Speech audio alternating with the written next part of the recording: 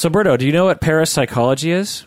It's something like what Dr. Venkman might have been engaged in Ghostbusters. Exactly. It's a field of study concerned with the investigation of the evidence for paranormal psychological phenomena, such as ESP, or extrasensory perception, or psychokinesis, like when Luke, pulled the lightsaber towards him. That's force powers. That's different. Or precognition, like in Minority Report, or telepathy, communication between minds. X-Men. Like seeing into the past, or mind reading, this sort of thing. And so these are all, and there are many more, paranormal psychological phenomena, otherwise known as parapsychology. Other terms that are sometimes used are psychical research, or psi research is sometimes terms that people use. Well, today I want to talk about parapsychology, what it is, the research, if it's pseudoscience or not, how it fits into the field of psychology, famous cases, and what my take is. What do you say, Berto? Sounds fascinating. Welcome to the Psychology in Seattle podcast. I'm your host, Dr. Kirk Honda. I'm a professor and a therapist. My name is Humberto Castañeda. I clean pools that are very dirty. This episode is just for patrons of the podcast, so if you're listening to this and you're not a patron of the podcast yet, this episode will end before the content begins. If you want to hear the full episode, you have to become a patron of the podcast by going to patreon.com. That's patreon.com. Patrons get access to all the premium episodes on their phones, and there's no commercials on those episodes as well. And when you become a patron, I'll tell you how to access it. And remember that a portion of your monthly pledge goes towards various charities that we support. All right, welcome to the Patron Zone, people. We love you very, very much for becoming patrons. Thanks a lot. This episode is prompted by an email from a patron Tanya. She says, "Hey guys, I wanted to get your take on parapsychology. Kirk, do you have any thoughts?" Well, Berto, what are your thoughts? Yeah, I remember the first time I saw Ghostbusters, I was a kid in Colombia, and I loved that scene at the beginning when he's doing the cards, where the gal is supposed to guess the cards. Yeah. And of course, he's attracted to the gal, so he's like, "Wow, you totally guessed it right." And there's another guy there, and he keeps shocking the guy, but rewarding the gal. And I just thought, my dad was has always been very scientific minded. He's a psychiatrist and stuff, so he's very educated, and he was always railing against parapsychology and the occult and all these things. So I already had a biased notion against it, and seeing it in the movie, it just kind of helped, which is ironic because it's a movie about ghosts, right? But they start the movie by showing how it's all bullshit, except when real ghosts are real. Yeah. Before we get into this, I just want to say there are a lot of strong feelings about this sort of thing. When you talk about ghosts, when you talk about astrology, when you talk about ESP, when you talk about people's dreams predicting the future, there are a lot of strong feelings about that. There are some people that are extreme believers, let's call them, who are, they believe a lot. And then there's a subset of them who are extremely hostile to any threat to that belief system. And there are people on the opposite side of the spectrum who are complete non-believers. And there's a subset of them who are extremely hostile to people that believe. For instance, a hostile skeptic will look at someone who believes in ghosts and to their face say that they're ridiculous, stupid, idiot people. And there are people on the extreme hostile version of believers, and they will say, "How dare you bring up research that contradicts, what is obviously true? You're just you're a terrible person. You have no idea what you're talking about." And so, I just want to start off by saying there's a lot of strong feelings, and I guarantee you that some of our listeners are on various ends of that spectrum. And so as we go forward, I want to respect that, and I'm going to try to language my arguments with respect to those positions, and I hope that everyone can have an open mind to what I'm trying to get across. Do you know what I'm talking about, Berto? Open your mind, Quaid. Yeah. There's 3 boobs in that movie. Listen, I will say this. I am very, very, very firmly rooted on the kind of pragmatic side, which is the Occam's razor, and like, hey, listen, if you can't prove it, you might have experienced something, or in your mind you did, but let's not claim it's real for everyone, because you just can't reproduce an experiment about it. And so I'm very much in that camp. That said, I have some very good, close friends who, in every other regard, are what I would call rationalists and, pragmatic and blah, blah. But they have some claims about things that happened to them, years ago, that they will never let go of, about paranormal stuff like ghosts and other things. Right. And so, I can't be like, you're an idiot, but I just don't believe, I believe that maybe there's more explanation there than might have been aware, that they might have been aware of. Right. To me, it's all a matter of being hostile and mean, and whether or not you're empathetic or not. You, for instance, someone comes, so you have a friend who believes they saw a ghost. Yeah. And they're 100% sure. And you, as their friend, hear that story. They're like, you got to hear the story. And you're listening. You're like, you didn't see a ghost. You think you saw a ghost, but you didn't see a ghost. You either you remember wrong, or you were high, or you saw an anomaly and sort of your brain made it into a ghost or something. There's some other explanation. Well, it's all about, so the two of you are at dinner and you're talking about this. Now, in my mind, when I see this from the outside, I think there is nothing wrong with this scenario.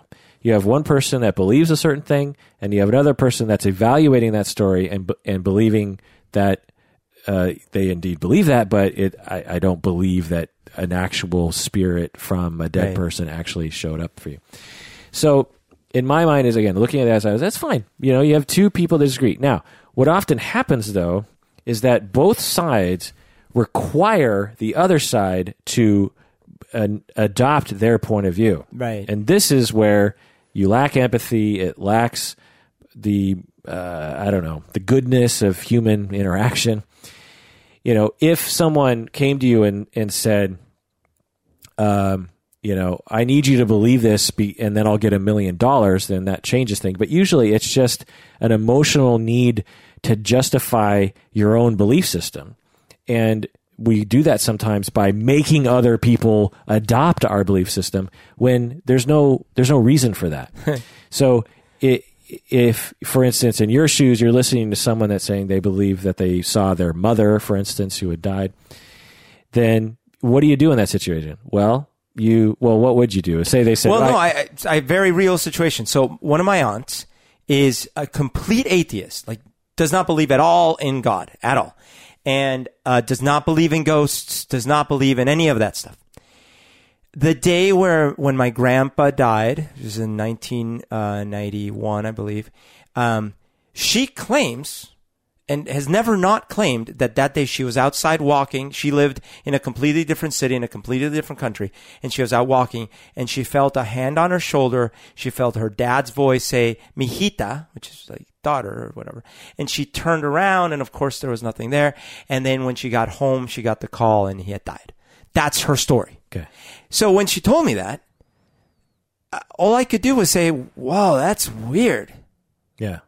And that was as far as, I asked her, like, where were you standing? What did you, but in my head, I'm going like, I'm sure there's an explanation. Maybe you got the time wrong. Maybe you were just predisposed. He was sick. Maybe you were feeling he was going to die at any time. Who knows, right? Yeah. But in the moment when she told me, all I could say was, well, that's weird. Okay. Right. So now if someone said something like, "Whoa, I just saw something out of the corner of my eye. Maybe it was a ghost," you might be like, it probably wasn't a ghost. But if someone comes to you and says, Grandpa touched me, you're not going to slam that story because you don't believe the person. It's all context, right? Yeah. Okay. So, and reverse. If someone is if you're talking and you're like, "I don't believe in ghosts, I don't believe in astrology, I don't believe in this," and the other person does believe in astrology and does believe in ghosts or whatever, you don't have to make the non-believer believe you to justify your own belief system. Yeah. It is okay that people have different belief systems, you know? The only time where it's not okay is when you start, or you as a group start trying to impose Right. And limit freedoms because of what you think you believe. Yeah. Right. And or you are in a particular position of power that influences actual things that happen. Yeah. Like if you are, let's say, head of the EPA and you don't believe in global warming.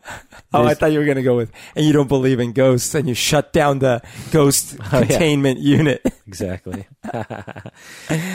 Yeah. Have you heard the critique of that movie that it's like extremely anti-environmentalist? I think you were telling it to me, or I think the other night someone was telling me about this. Yeah. Because, I mean, as a kid, it just went right past me. But in the 80s, there was this, upwelling of Reaganite people and just anti-hippie and anti-environment.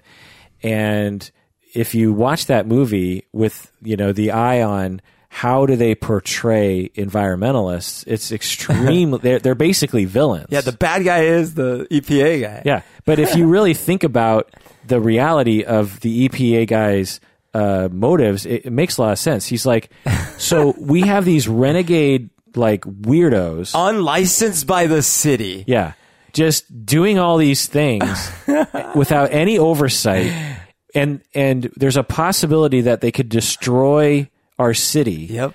Maybe we should rein them in and not let them just do whatever they want, you know? The difference is the fact that if that were the case, he wouldn't have said shut it down. He would have been like, we got to bring in some actual scientists and figure out what the heck this is, if it's something. Right. Okay. So, parapsychology, I'll just come out and tell you that I've looked at a lot of the science, and it wasn't just motivated by patron Tanya's email. I've been following parapsychology probably since I was a kid. I remember In Search Of with Leonard Nimoy. Yep. He would have episodes regarding parapsychology, the Bermuda Triangle, all that kind of stuff. I was into all that too. Yeah, when I was a kid, I loved that stuff. And when I was a kid, Luke Skywalker was my idol. You and I have talked about this, Berto. You and I will have had moments where we seriously believed, if we believed enough, we could actually use the Force and move something. I have, as an adult, but particularly as a kid, would stare at something and put my arm out like in Star Wars and try to move it with my mind because I had a suspicion that maybe I had the Force, and of course I don't. And I don't know if you were influenced, you must have as well, because like I had a lot of influence from Kung Fu movies, and like some of those where, if you train long enough and you get to be this grizzled master, you can basically float on water. You can do these crazy things. Yeah. And so I honestly, as a kid, absolutely believed or hoped that one day I could be like this. He's got the glow. He's got the glow, you know? But when I actually looked at the actual empirical science, and there is a lot of it, it is extremely convincing to me that these things don't exist. ESP, precognition, dreams that predict the future. And I'll get more into later explanations, common explanations that can be mistaken for parapsychology. But the reason why I was convinced that basically all the parapsychologies are not corroborated by science is because it is basically a pseudoscience, which I'll go into in a second. Do you know what the definition of a pseudoscience is?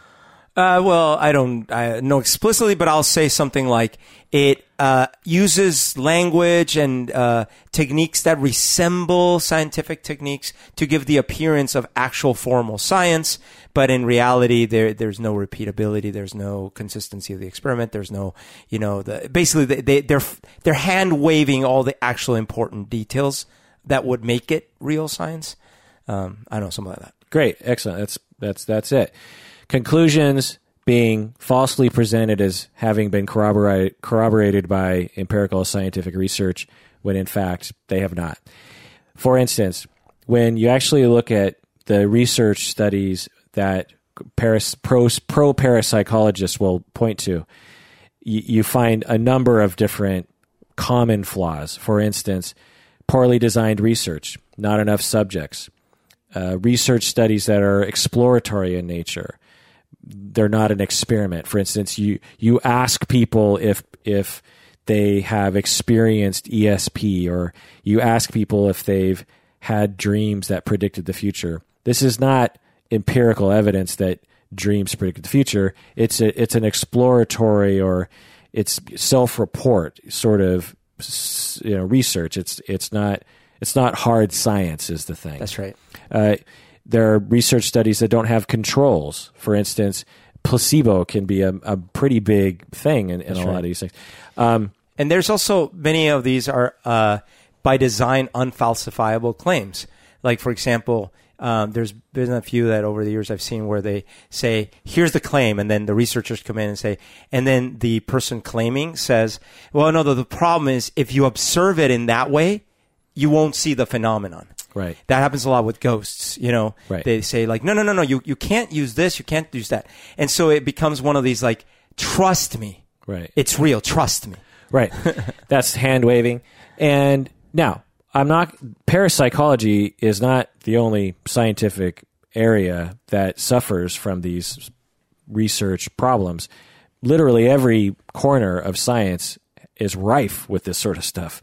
But the difference is that the difference between the pseudoscience and actual science is that when people in, say, for instance, physical sciences, like when people do research on the hardness of materials, let's say, well, when someone has a bad study, and there will be people with bad studies about the hardness of granite or something, and they'll come out and they'll make these claims like, I found a granite that is tougher than diamonds or something. Well, the difference is the physical science community around them will peer review that and replicate it a number of times, and they will refute it. And then that original scientist who said that granite is tougher than diamonds is considered to have made a terrible study, and they will throw that study out of the consensus of the science. And that researcher will say, I probably should tighten up my research methods. Whereas in pseudosciences, that the opposite happens. It's an echo chamber. Right. People will come out with studies that demonstrate essentially their narrative that parapsychology is real, and then people will replicate, or other people come up with studies that don't corroborate their findings. And instead of incorporating that into the emerging consensus about a phenomenon, they reject those opposing studies, and they will protect their own study and say, oh, no, everyone else is wrong, and my study's right, and blah, blah, blah, blah. That's pseudoscience. And so, again, it's not that other sciences don't have problems with research. It's the way in which you respond to non-corroborating data. Yeah. And look, I can emotionally relate or empathize with some of this, assuming that they're not actually malicious agents. Like, let's say someone is really just from the get-go lying, like, I've never seen anything, there's no evidence, but I'm just going to make up this thing and build on it. But let's discount that for a second. Let's say you are someone that one day you were in the woods, and as far as you know, you honest to goodness believe you saw some monster. Okay, you really do. And you'll never be convinced by anyone that you didn't. Okay. So I would equate that to something like this. Let's say you experienced something horrible in the war. You were in some internment camp and something really bad happened to you. And then the war's over, and then you start telling people, and people are like, that couldn't have happened. No one is that evil. And no one believes your story, right? Well, then you will become entrenched in that position. And they could put out study after study about the war and about how they weren't mean to their prisoners. You will know better. Right. And that's, I think, what happens. So it's in some of those cases, they did experience, for whatever reason, they believe they did experience something. And then, so if I show you 1 billion studies that say, no, I couldn't recreate it, you'll still say, trust me, I see what you're saying, but I experienced it. Right. And to that, I will say, fine, you experienced that. That is, however, the science is demonstrating that you might be misremembering, but I can't prove that you actually are misremembering. So, and as real as our experience can be, sometimes someone might experience something as real, about as real as anything else feels. Yeah. So again, I just want to chime in here because I know there are listeners that will probably email me and say they're extremely angry that I am saying parapsychology is not real, because most Americans believe in parapsychology. So by definition, most of our listeners believe in ESP and precognition, in something like that. Now, I'll tell you, if you believe that, I am 100% cool with you believing that. The difference is if you say there's scientific proof for this phenomenon, that's where you cross the line, because there is not. And pointing toward one or two studies is not how science works. Science is a consensus based on many, many studies and many replications that point in a particular direction. So, and what pseudoscientists will do and pro-parapsychologists will do is they'll point to those one or two studies that actually, and even the studies that actually demonstrate what their narrative is they're actually quite dubious in and of themselves. So again, if you're a believer, totally cool with that. I won't go into detail, but I personally believe in things that cannot be demonstrated by science. In my heart, I believe things. But I also know that science will never prove that my belief is true or not. In fact, I know science will never demonstrate whether or not my belief in a particular thing is true or not. Underwear gnomes are real, dude. That's a different topic altogether. So I'm not hostile to the scientists, and I don't care that some people around me, close to me, will actually tell me that I'm ridiculous for believing in this thing, but I still believe in it. And I understand why people think I'm stupid for believing in it, but it's just my personal belief, and I'm secure enough to have that, and I'll share it with people if people want to ask me about it or talk about it. But I require no one to agree with me, and I require no one to not disagree with me. Yeah. If that makes any sense. And I have a similar take than you, I think, in this way. So I believe the following. I believe that because our existence in itself is so, by my views, so bizarre that we were even here, even having this conversation and things like this. And I have no basis for saying it's bizarre, because it could be just as not bizarre as it is bizarre. But the fact that we're even having this conversation, to me, is bizarre. So honestly, as far as I'm concerned, technically anything could be real. Like, maybe there are ghosts. Maybe we're all in some Matrix computer simulation.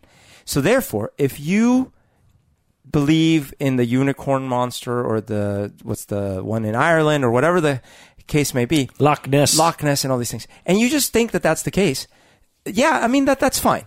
Again, where it crosses the line for me is like, oh my gosh, you're now lobbying for them to not do this thing that has a huge environmental impact for the whole community because you believe that there's a monster in the, stuff like that. It's like, oh, now we have to have a conversation. And when people claim scientific validity when they don't have it because they have an ideology and they're trying to fit everything into that ideology. And just to drive it home, even though I believe in my heart in this complete magical thing, it's basically Santa Claus. I believe in Santa Claus. He's real. That's different. Just because I believe in it, I require nobody to justify my belief. I don't require science. I don't require empiricism. I don't require anybody. Google has a Santa tracker. Yeah. Actually, it's not Google. It's NORAD, right? No, and Google on their map, they show where Santa is. Oh. What if he went to like the strip club? Would it? Oh, then he would probably start like a thing about privacy invasion and you'd see Santa Claus on the news being like, our privacy is being invaded more than ever these days. So other pseudoscientific problems with research are they don't blind their study from the subject or the researcher, which is a double blind. And for instance, for people that don't know, if, for instance, you're doing a study, let's say on, what would be a good example, on ESP, for instance, and you design the study so that you bring in subjects, and you're the scientist, and you bring in and you're pro ESP. You, as the scientist, you believe in the ESP, right? And you bring in two people, and let's say they just happen to also believe in ESP, because most people believe in ESP. And then you tell one person, okay, I want you to think about something. And the other person, I want you to try to detect what the other person is thinking. And then, you do that a number of times. Well, this is not a blinded study. Both the subjects know what the deal is. They know that ESP is, they can tell. And the researcher knows what's happening.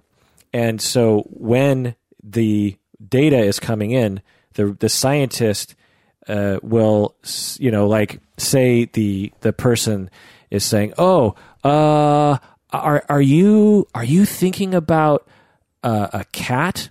And then the other person is like, "Whoa, yeah, sort of. Yeah, I was thinking about like an ant, but yeah, sure, kind of like a cat." I was thinking of a magician, but those guys in Vegas with the big tigers, that's like a cat. Right. So as a researcher who believes in ESP, I'm going to massage the data, not necessarily because I'm a liar researcher, but because I'm biased, and I'm going to see things in a particular lens. Yeah. And so obviously are the participants. And so like it's Dr. Venkman. Right. It's hard. You have to design studies that don't allow bias to play into that. Another pseudoscientific practice is cherry picking data. Is you look for data or studies that demonstrate your ideology and ignore everything else, or not replicating the findings, or ignoring replication studies that contradict your findings. Yeah, like there was that study that claimed that you could influence the outcome of random dice, right, by a set of people focusing. Yeah. And they published, but it hasn't been replicated. Yeah, of course it hasn't, because that's not a thing. Let's say this. My guess is, if I remember right, this study actually did demonstrate that people could influence dice. So right. The study is you take dice, and then you ask people, concentrate on a number. Yeah. And we'll and you roll the dice, and you do it several times. Yeah, no, a lot of times when you see a slight statistical, a slight bump that statistically is unlikely. Right. Statistically unlikely. Yep. But unlikely things happen all the time. Yeah. And so, depending on how when you decide to cut off your data gathering, that's another problem that people will do, is they'll take enough observations until their results actually are proven, but it just happens to be a random fluctuation at that stage of the data gathering. That's why methodology needs to be firmly established prior to conducting the study, so you don't play those games.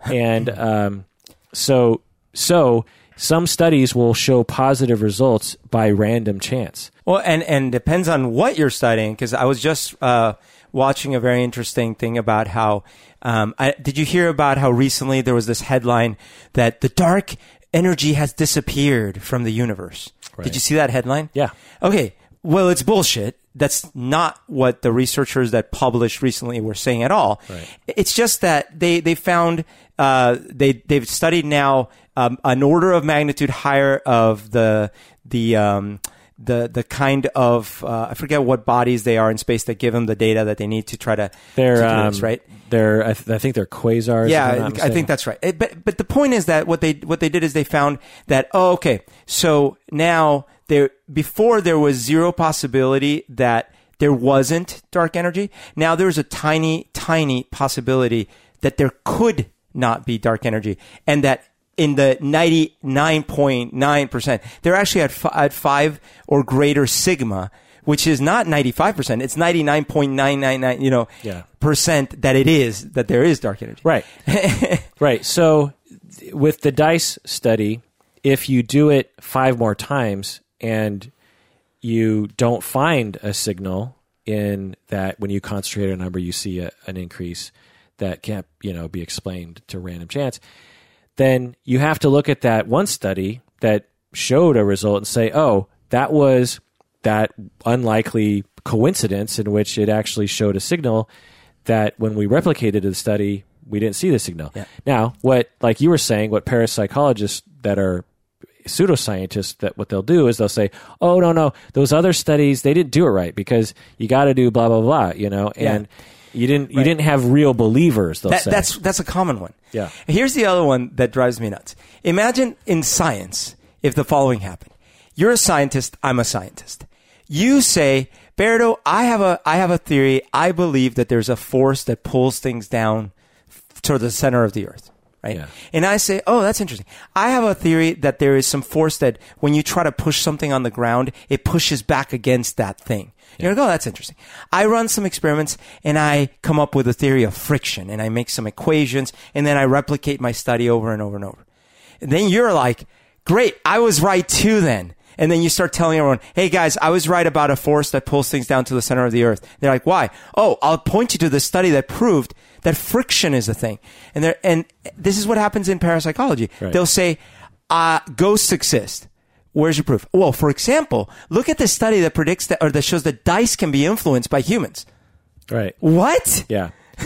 Well, part of that. What's the connection? Well, part of that, I suspect, has to do with the hostile fighting between believers and non-believers. That could be, yes. And what many pro-parapsychology people will say is that scientists believe in a paradigm that will not allow them to even think that parapsychology phenomena exist.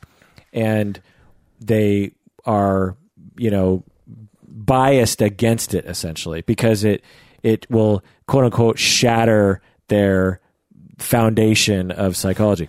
I'm here to tell you that, again, because most Americans believe in parapsychology, psychologists are part of Americans. And as a person in psychology myself, I would love it if parapsychology existed.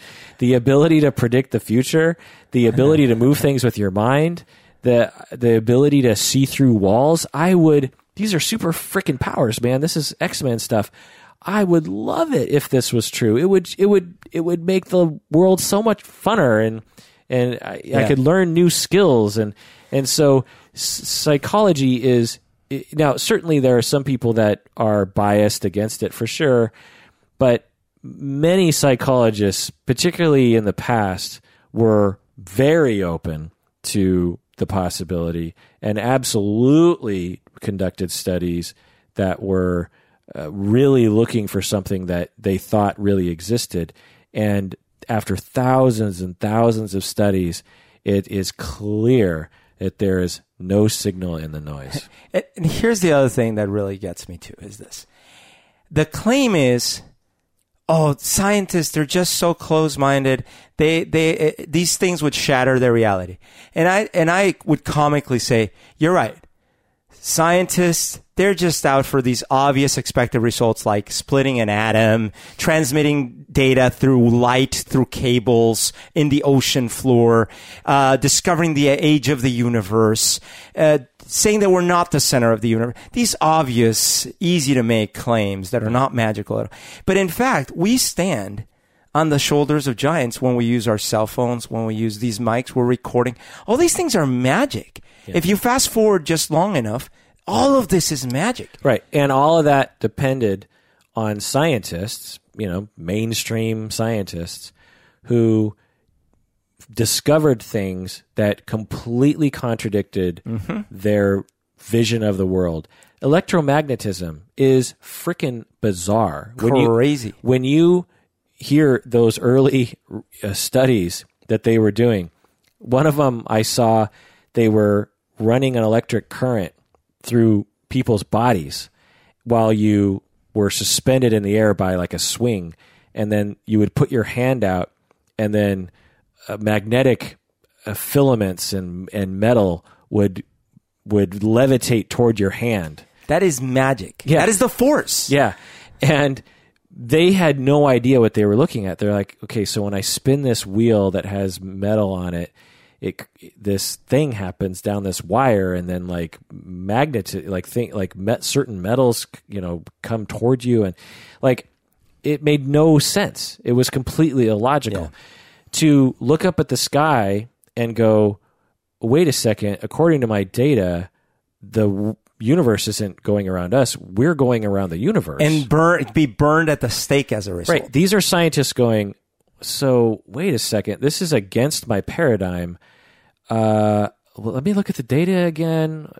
Still doesn't make it. I thought the world went around. I thought the universe went around. And you're constantly bumping, and then you're like, wait a second, I can't deny the fact that the Earth is going around the sun. It doesn't make any sense otherwise. This is science. So, and it's repeatable. Right. And so when scientists look at parapsychology, not only are many of them actually pro-parapsychology and are actually looking for it, but even those that are biased against it, true scientists are completely open to data that contradicts their findings. Dark energy, as an example, it is extremely distressing to scientists because they still don't even know what it is. They thought it was neutrinos for a while. Now they're like, I don't think so. It would be wonderful for many scientists if they could just say dark energy doesn't exist. It would help them tremendously in a lot of ways. But it does. The evidence for something, dark energy and dark matter, for something that, did I say dark energy earlier? I said dark energy. Oh, was I saying dark energy? No, I was saying dark energy. Oh, well, dark matter is neutrinos. Dark energy is the expansion of the universe. But anyway, my point is that it might be centuries before anyone figures out what this stuff is. It's extremely frustrating to scientists, and yet they don't just make something up. And they're extremely biased to find the answer. And when someone comes out and claims that they found the answer, other scientists get excited and they start replicating and they start looking more, and they're like, well, I don't know. And a consensus emerges. It's this parapsychology is, well, anyway. Well, again, if you're a believer and you want to believe, just like I believe in a ridiculous thing, continue believing it. Just understand that massive amounts of empirical evidence demonstrate that it's not demonstratable by science. Maybe we should just put it that way. Another thing that is not a valid scientific method is this one. So, quantum physics does have some startling and troubling implications for people that want to be rooted in a, Newtonian reality. And so if you really want to, you can look at just the findings of the quantum experiments and say, whoa, that's a weird universe we live in. But what I see a lot is that then folks extrapolate that, or they just grab that. They grab the little soundbite of like, okay, it turns out that you need an observer to determine maybe the outcome of if the photon does a single thing or if it's an interference pattern. Oh, okay. You know what then? Consciousness created everything. Right. And then all of a sudden you have these whole philosophies springing up around that. And so that must mean we can control the universe just through our mind. Oh, and then all of a sudden you got all these things, and they'll say, and it's backed by science. Right. Yeah. Science proves it. Yeah. People, pseudoscientists are notorious for taking tiny bits of very elementary knowledge in physical sciences and bastardizing them to fit their ideology. And anyone who knows anything about those actual sciences like quantum science will roll their eyes so hard that their eyes will literally do a 360 and come back the other side, because they're listening to this and you clearly have no idea what quantum leaping is or what entanglement is. You clearly have no idea what Schrodinger's cat really means. You read something in a book or watched a YouTube video and you extrapolate from that. And you make a book yourself, and now you're a millionaire. Right. And this happens all the time. Now, again, if you believe that you had a dream that predicted the future and you just want to believe that, and you believe in an energy that somehow produces that, then I am 100% cool with that. The only problem is when you start saying, I know research and science that backs my belief system. Yeah. Like, I've had weird stuff, not a ton, but I've had a few times in my life where some really, really uncanny, hard to believe coincidences happened. And to this day, I honestly look at those and I go like, maybe I am in a Truman Show or something, you know? Yeah. Like what? I don't know if I talked on the podcast one time. I think I might have. I was on this race where it's a relay race with many people, and we were driving to a restaurant. And I was the last one to get out of the van because I was trying to finish listening to a song that I hadn't heard since like high school. That was on my Just Say Yes CD, which was a compilation CD of the early 90s. And it was a Depeche Mode song. And it was a very specific Depeche Mode mix. And it was the Route 66. But the version where they... no, that's your own personal. It's where they start... Route 66. It's the one where they go into Route 66 but they start with Behind the Wheel. Oh, yeah. Okay. Love that song. Okay. So I'm sitting there listening to it, and I'm like, okay, this is great. And I hadn't listened to it in a long time. And everyone leaves the van, goes into the restaurant. Behind the wheel. I'm still in the van, and I wait till the very end of the song is done. The song ends. I leave the van. As I walk up to the restaurant, the song playing on the radio in the restaurant is that one. Whoa. That version. That's weird. Right. So what is the universe trying to tell me? Right. That's always the thing. It's like, instead of saying, whoa, what a coincidence, it's like, what is the universe trying to tell me? Okay, let's imagine a universe in which it tries to communicate things to this dumb little skin-covered creature on this tiny little planet in the corner of the universe, trying to tell you something. Wait, you're talking about me? By playing a song right after a song you just listened to. That's actually a very popular song. Like, what is the universe trying? If the universe really had a mechanism like that, why wouldn't it just say, Umberto, don't go into the restaurant, or go to that Depeche Mode concert because you're going to meet the woman of your dreams, or why does it do shit like that? I know, right? So that's a great point, because one of the things I was going to say is, so now I'm going to grant the experiment with the dice, and I'm going to grant a whole bunch of things. I'm going to say, fine, there are ghosts, there are all these things. I'm just going to grant it for a second. Here's the deal. Especially this day and age where everyone films things all the time with their phones and everything, all these things.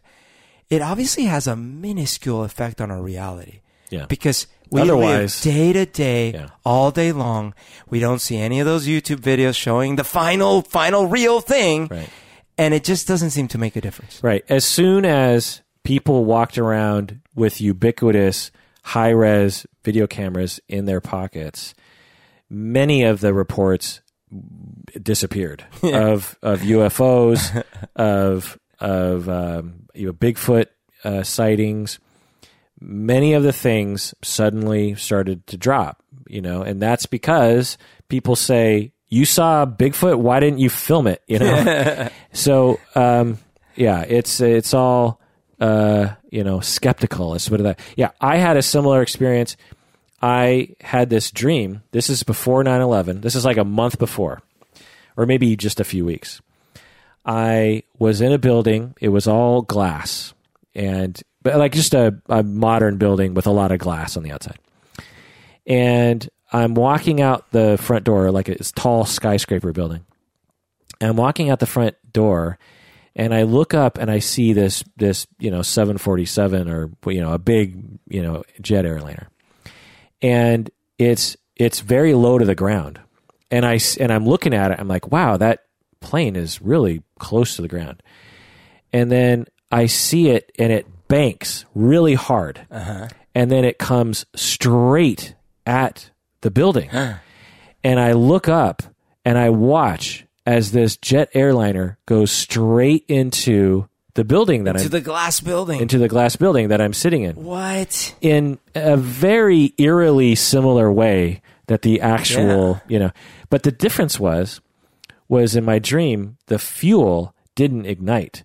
And all the fuel rained down the front of the building and actually got on me, this jet fuel. And I remember thinking, this is going to go up in frickin' flames in about 5 seconds. As soon as it hits a spark, including me, I'm going to go up. I'm going to burn. Yeah. And so I ran into the building thinking I'm getting away from the fuel. And then I ran out the other door. And it didn't ignite and everything, I don't know what happened after that. But then just a few weeks later, 9/11 happens. And as I'm watching it, I'm like, wait, didn't I have a dream? Didn't I have a dream about this? Yeah. I mean, it's not exact, but... No, I am now a believer. Yeah. I don't have dreams like that. Yeah. Like, that was a very specific dream. Now, right after I had that split second of thought, like, wait a second, my dreams can see the future. Right. I instantly remembered all of my understanding of how this sort of thing works, which is coincidences happen. Yeah. They don't necessarily mean that it's the universe saying something to you or some energy echo or something. What people will say is the odds of that happening are 1 billion to 1. They'll say it's infinite to 1. Yeah. But what they don't understand is that it actually is extremely unlikely that you're going to have a dream like that before an event like that. But the chances that you will have some dream that will coincidentally be similar to an event after that dream is actually extremely high. Yeah. When you count the fact that you have 4 or 5 dreams every night and each dream has multiple pathways, and the fact that after each night lots of events happen. Yeah. Well, and that the range of things that you see in your dream is limited by the range of things that you as a human know about. Right. So it'd be different if you had a dream about 3 colors that don't exist and a creature that you haven't seen in movies ever. It's not even a creature. And then we get invaded by aliens 2 days later with the same creatures with the 3 colors. But I would believe that one. I wouldn't, I would. The amount of just everyone out there, think about, if you remember your dreams, think about the variability to your dreams. Okay. Now think about the variability to the world. Well, the chance that one of your dreams is going to match up coincidentally with some event is actually extremely high. And that's similar to your Depeche Mode story. The chance that you will listen to a song in your car and walk into a building and have that same exact song playing in that moment is extremely unlikely. Like if you had asked me, okay, we're listening to this, how much you want to bet me when we walk into this restaurant that I'm going to hear this Depeche Mode song? I would say, I'll bet you anything you want that you're not going to hear this song. But if you said to me, Kirk, in my life, will one time at some point I'm going to be listening to a song and I walk into a restaurant and it's going to be playing the same song, I would say I'm not taking that bet because that's probably going to happen. I would guess that absolutely will happen. And so that's because people don't understand statistics and because it's sort of tricky to understand that it feels as though something extremely unlikely is happening when in reality something extremely likely is happening. And I'm going to go again further to say, look, even if it is a weird glitch in the universe, because, who knows? Maybe there is a thing where humans sometimes pick up weird things that let them predict. Here's the practical reality of it is it's not useful at all, even if that were the case. Because you cannot bottle it. You cannot predict it. It's not consistent. You cannot test for it. You cannot use it. Yeah. So it's almost as if, even if it were a thing, a real phenomena, it's almost useless of a phenomena because you can't quantify. You can't, like just the fact that, let's say I had some magical ability to know, Kirk, actually, that was the universe. It turns out the universe is very incapable of being direct. That was the universe trying to warn you.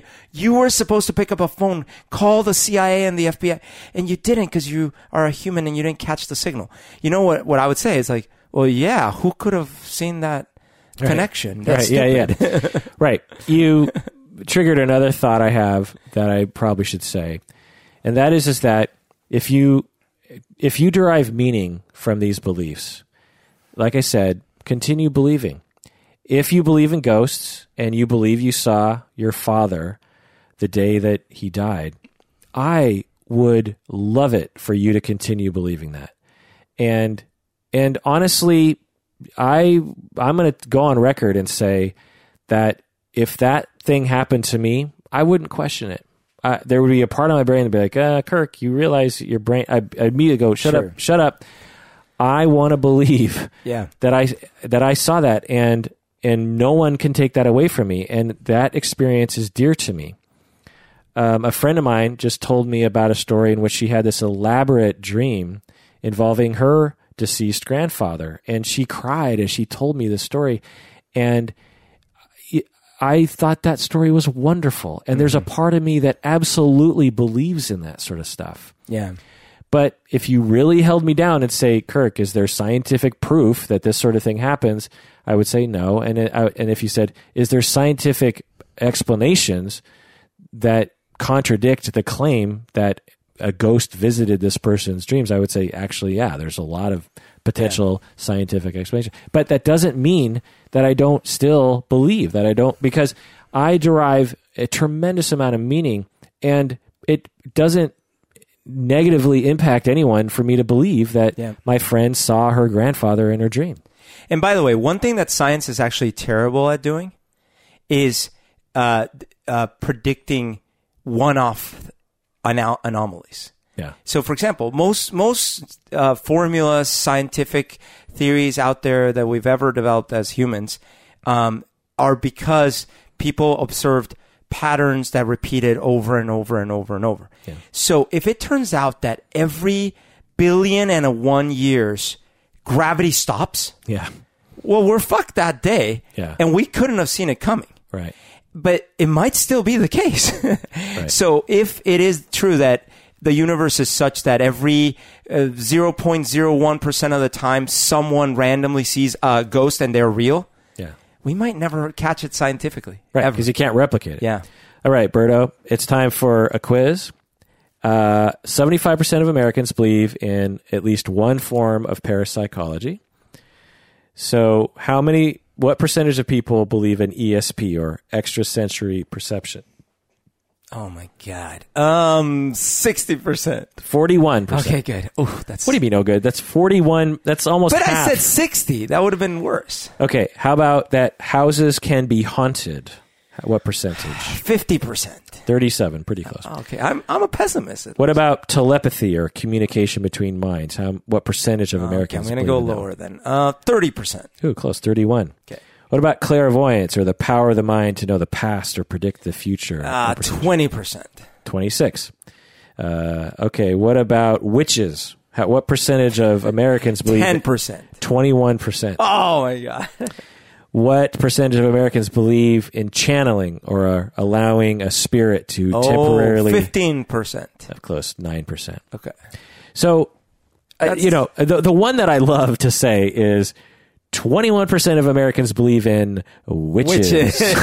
Which is crazy. I mean, what? I mean, okay, I understand believing in clairvoyance and telepathy and haunted houses, because these are anecdotally extremely common belief systems. Yep. But witches? Like, actual witches? No, and honestly, the ghost ones, they're so easy to have a story, because all you need is a weird noise one night in your empty house. Right. Whereas witches, man, witches. Yeah. I mean, that's just so old school. I mean, I wonder if those are like parapsychology From hipsters. 1850. Well, no, they're hipsters, you know. Oh, I see. They're like, they believe in like artisanal parapsychology. You know, organic grass-fed. Hey man, I believed in witches before it was popular. Have you heard of? Do you know what the Mandela effect is? Have you heard of this? So there is a recent trend where people are starting to claim that certain things have changed in our reality, and it is attributed to this one parapsychologist, a gal, I forget her name, who a year ago or some time ago said that Nelson Mandela, the story was that he died in the 80s in a jail cell. Oh, really? And somewhere along the line, the timeline changed or our dimension changed, but some of us still remember the truth that he died in a cell. And now everything, history books and everything claim that he died in 2012 or whatever it was. Right. So then after this, they coined this the Mandela effect. And then they've started coming out with all these things like the Berenstein Bears are the Berenstain Bears, but there's people saying that they were always the Berenstein with EI. And they're like, but now all the books say AI. And it's been changed. There's people that say Fruit Loops used to be Fruit, Fruit Loops, but it's actually Frootloops. And so they're like, it changed. And there's all these examples of things that they claim changed. Right. Countless videos on YouTube showing all these things. And then they show one of the evidences is they show Simpsons episodes where the Simpsons show the other way. And these are real Simpsons episodes.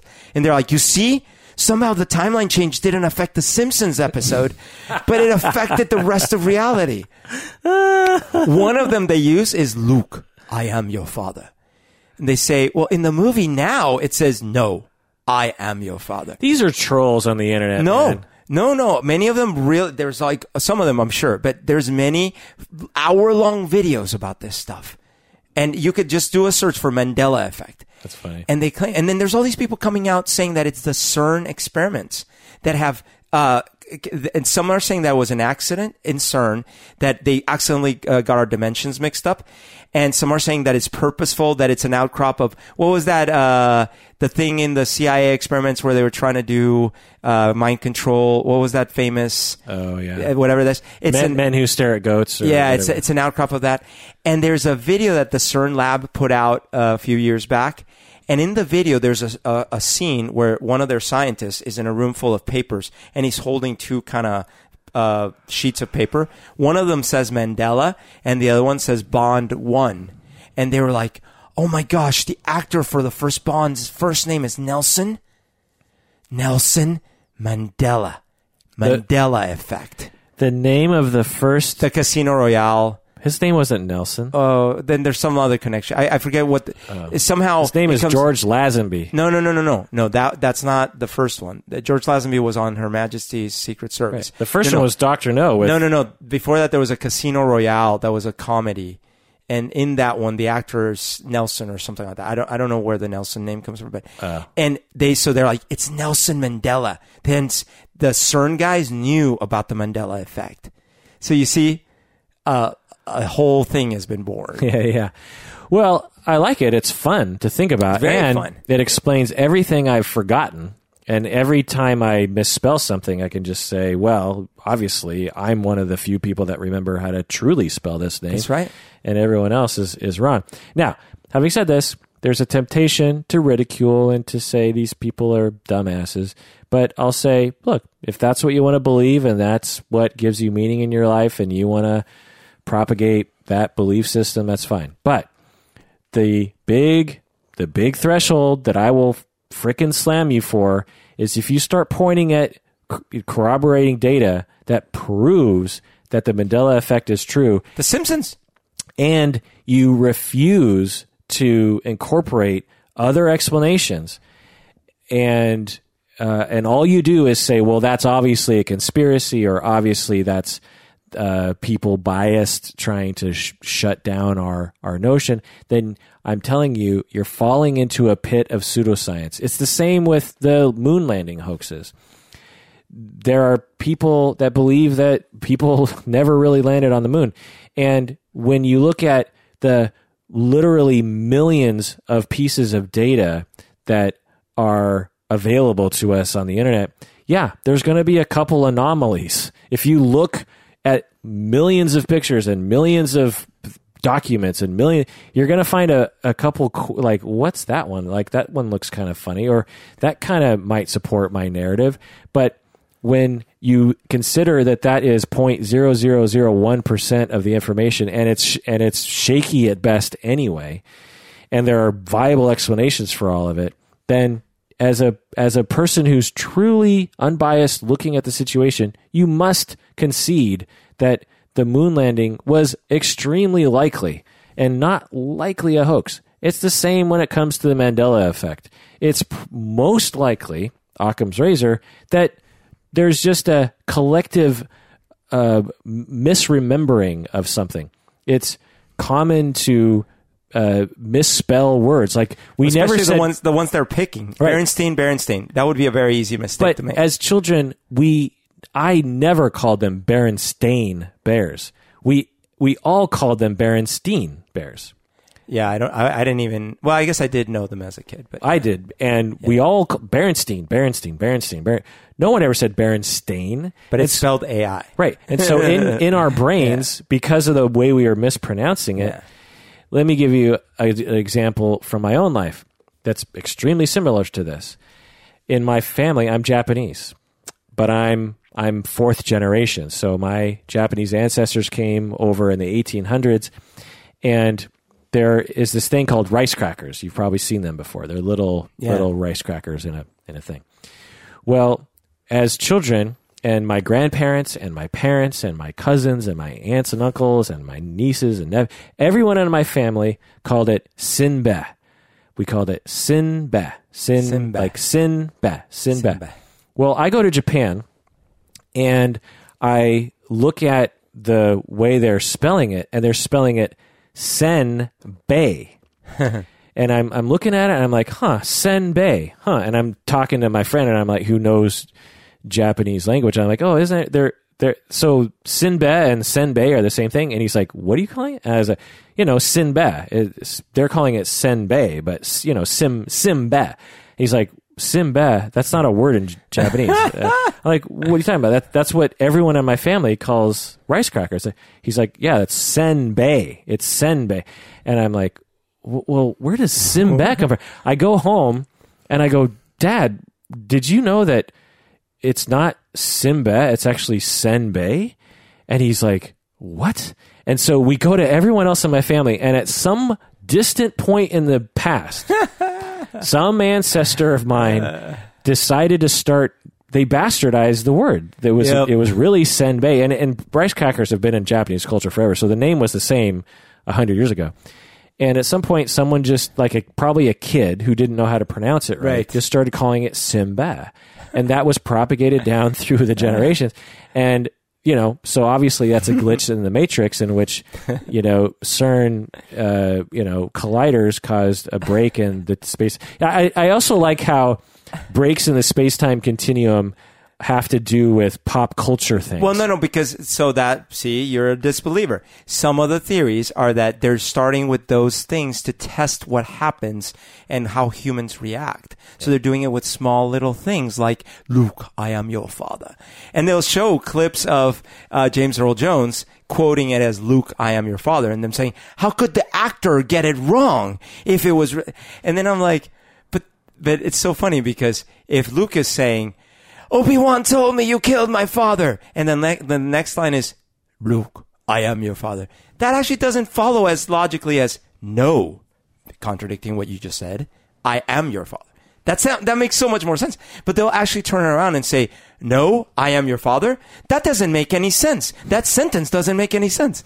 And there's all these Again, if you want to believe that, great, But again, if you start spouting off that everyone else is sheeple and I've had things like this in my life where, like, at least in your case, you had a whole family behind you that said, yeah, well, I guess we were all wrong, right?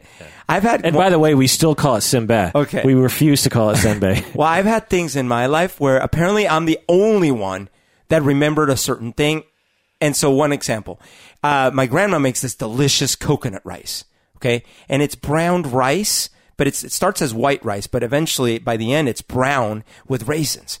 And as a kid, she told me what she did. One of the things she did, she used Coca-Cola to brown the rice. So I'm there a few years ago, maybe 10 years ago, and I'm visiting Colombia, and I'm like, oh, Grandma, make your coconut rice. And she's like, okay. And I'm like, all right, do we need to go buy the Coca-Cola? And she's like, for what? Do you want Coca-Cola? I'm like, well, no, for the rice. Oh, I don't use Coca-Cola. Oh, no, you use the Coca-Cola for browning the rice. No, I don't do that. No, you do. That's what you do. You told me. And I'm like, Tia, aunt, like, isn't that? No, I don't think that's what we use. And she's like, oh, I have a different recipe for a dessert that uses. I'm like, no. The rice has cocoa. And to this day, I swear she told me no, she uses brown sugar and coconut that's been toasted and all these. And I'm like, you have got to be kidding me. I have like 3 of those kinds of things where this was my reality. Right. So the temptation is, as a listener, is to say, well, obviously you're stupid because you remember it You wrong. don't listen to your grandma. Well, or you're young, and Yeah. of course she knows how she makes her rice. And the coconut, Coca-Cola, brownie, like you could see how you could sort of wrap that around in your head or mix up to. But honestly, we'll never know. We'll never know. There's Maybe a chance, one day she used Coca-Cola. Yeah, and she forgot. Yeah. You know, there's just no way to know. And what is commonly the problem with that I find myself suffering from and others is we have this compulsion to establish the truth. That, like, I'm guessing you listeners, when you heard Umberto tell that story, you were leaning towards one side or the other. You were probably leaning against Umberto because, you know, it's Umberto. And so you're probably saying, like, well, Umberto's a kid. Why would you put Coca-Cola in rice? That sounds disgusting. Or you're saying, no, that's how I make it. Right. But the thing here, as someone who hears a lot of different clients of mine telling me stories, many of which don't add up with each other, like in families, I'm telling you, memory is completely fallible. And I gave up trying to establish the truth regarding people's memory long, long ago. We'll just never know. There's no way to. So if, say, we decided we wanted to empirically find out whether or not Tia made coconut fried rice with Coca-Cola, there would literally be no other way other than a time machine and a video recorder, because there could have been one time where she did that. Yep. And there'd be no evidence to the contrary or to verify that. And humans are extremely averse to saying, well, I guess I'll never know. We hate that. We want to know. We want to know the answer. We want to establish the truth. It makes us feel better. Who killed JFK? What's the brain? And the fact is, there's just no answer to that. Yeah. Who killed JFK? I, after looking at lots of data and documentaries and experts, believe that it was one man. You know, it was Oswald who shot him. Now, maybe there's a conspiracy behind all that, but apparently, you know, it seemed very possible it was Oswald. Now, can I absolutely, without a doubt, demonstrate that to you with all the different data? No, because again, we can't go back in time and prove it, and that's anxiety provoking to us because we want to know the truth. But the fact is most of the things we believe to be true just aren't provable. By the way, there's a JFK one in the Mandela effect. So, quick question. How many people were in the car when JFK got shot? There was the driver, there was Jackie O, there was JFK, and then there was, I believe, the governor in the passenger seat. So like 4. Yeah. No, there were 6. Oh. Who were the other 2 guys? I don't know, but it was a 6-seater. Oh. Oh yeah, it was 3 different couches. Yeah, okay. So people are going nuts on that one. They're like, no, it was 4 people. And then so they show all the pictures, and of course all the pictures show 6.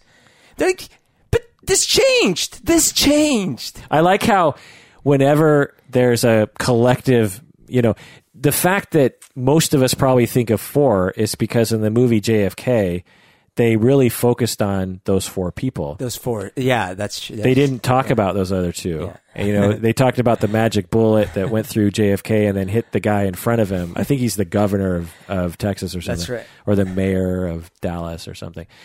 But so instead of just going like, well, maybe we were all shown an image.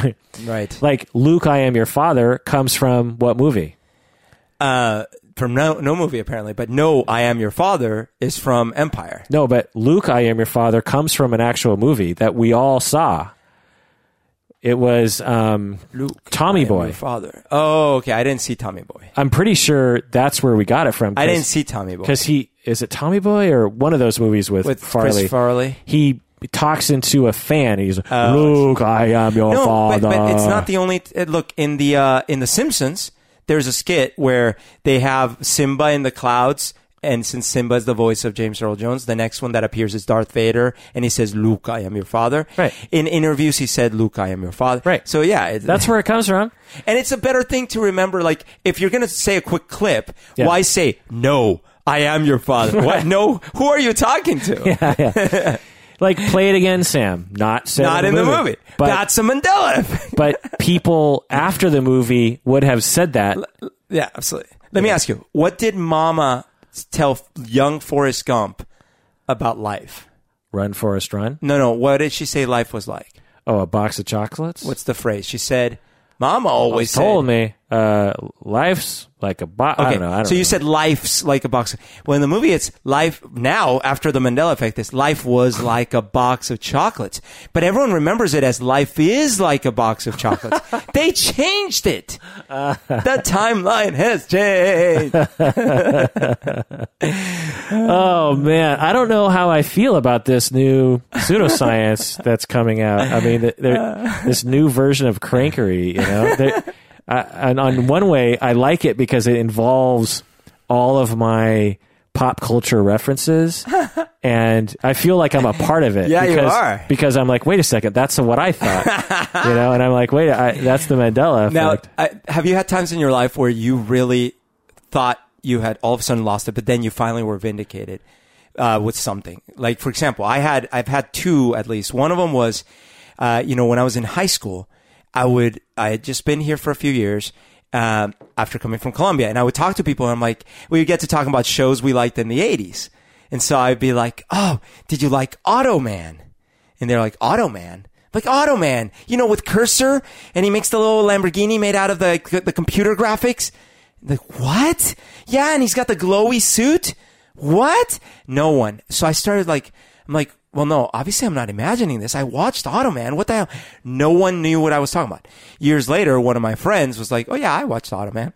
And then I was finally and then when the internet came out, of course, I was able to look it up. And then finally I was like, okay, it's a real thing. I wasn't making it up. I have a feeling many people felt like that about the Christmas episode of the Star Wars, the Christmas special, where people were like, hey, did you ever see that thing with the Chewbacca and his family? Wasn't that you? I had that too, where I was in Colombia. You thought you saw it, but then you were like, "No, I must be." I must have, because I would tell people. I have this wacky memory of watching some sort of TV thing where there was Chewbacca had a family, and where one of the characters from the cantina shows up, and they're like, "Dude, that never happened." Right. Yeah, because they aired it and quickly. That's right. Pulled it. So this to me is why there is proof that you can control the outcome of dice just by thinking. All right.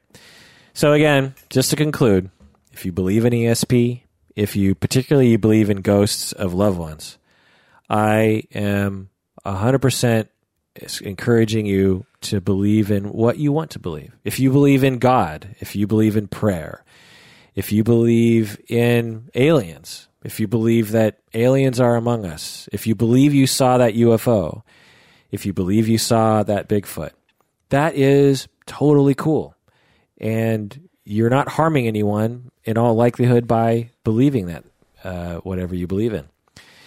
It is, however, a problem for me when people start distorting science and empirical research to fit their ideology. Because when we do that, we open the door to all sorts of motivated reasoning that destroys the scientific field, essentially. If we want people to trust us, which they barely do now anyway, we have to strive for integrity within the scientific community, for the world to believe that the scientific community has a consensus that global warming is, in all likelihood, at least somewhat caused by man, by humans. If we're going to have social change as a result, we have to have people respect science and respect empiricism. And we can't just say that any old scientific study however dubious, is something to hang your hat on. We have to have standards. And if you believe in something like I do, I haven't told you what it is, but I believe in a totally magical thing. You said Santa Claus. It was Santa Claus. If you believe in it like I do, I have a feeling Berto doesn't believe in any of them, right? That is absolutely correct. Yeah. I believe in one of them, and I'm cool with that. But don't cross that line into pseudoscience. Don't cross that line and say science proves it. Don't cross that line to start being motivated, reasoning, intentional stuff when it comes to sifting through data and looking at science that only supports your idea and refuting everything else. Just don't do that. Well, that does it for this episode of Psychology in Seattle. Thank you, patrons, for being patrons. You're super cool. Just one final plug. If you want to do Loot Crate, you can do that for the holidays as a gift. You go to lootcrate.com. I wonder if they have a ghost package. Maybe. A pseudoscience package. That'd be fun. Uri Geller would be in there. Who else? You might have some... The debunker, Randy. Yeah, the amazing Randy. I met him, actually. I sat right next to him. He's awesome. Very small, diminutive little man. Oh, is he? Yeah. If you want to do Loot Crate and use the promo code Psychology, that's our own personal promo code. Use Psychology, you get a discount, and we get a kickback. Thanks for joining us out there. Please take care of yourself because you deserve it.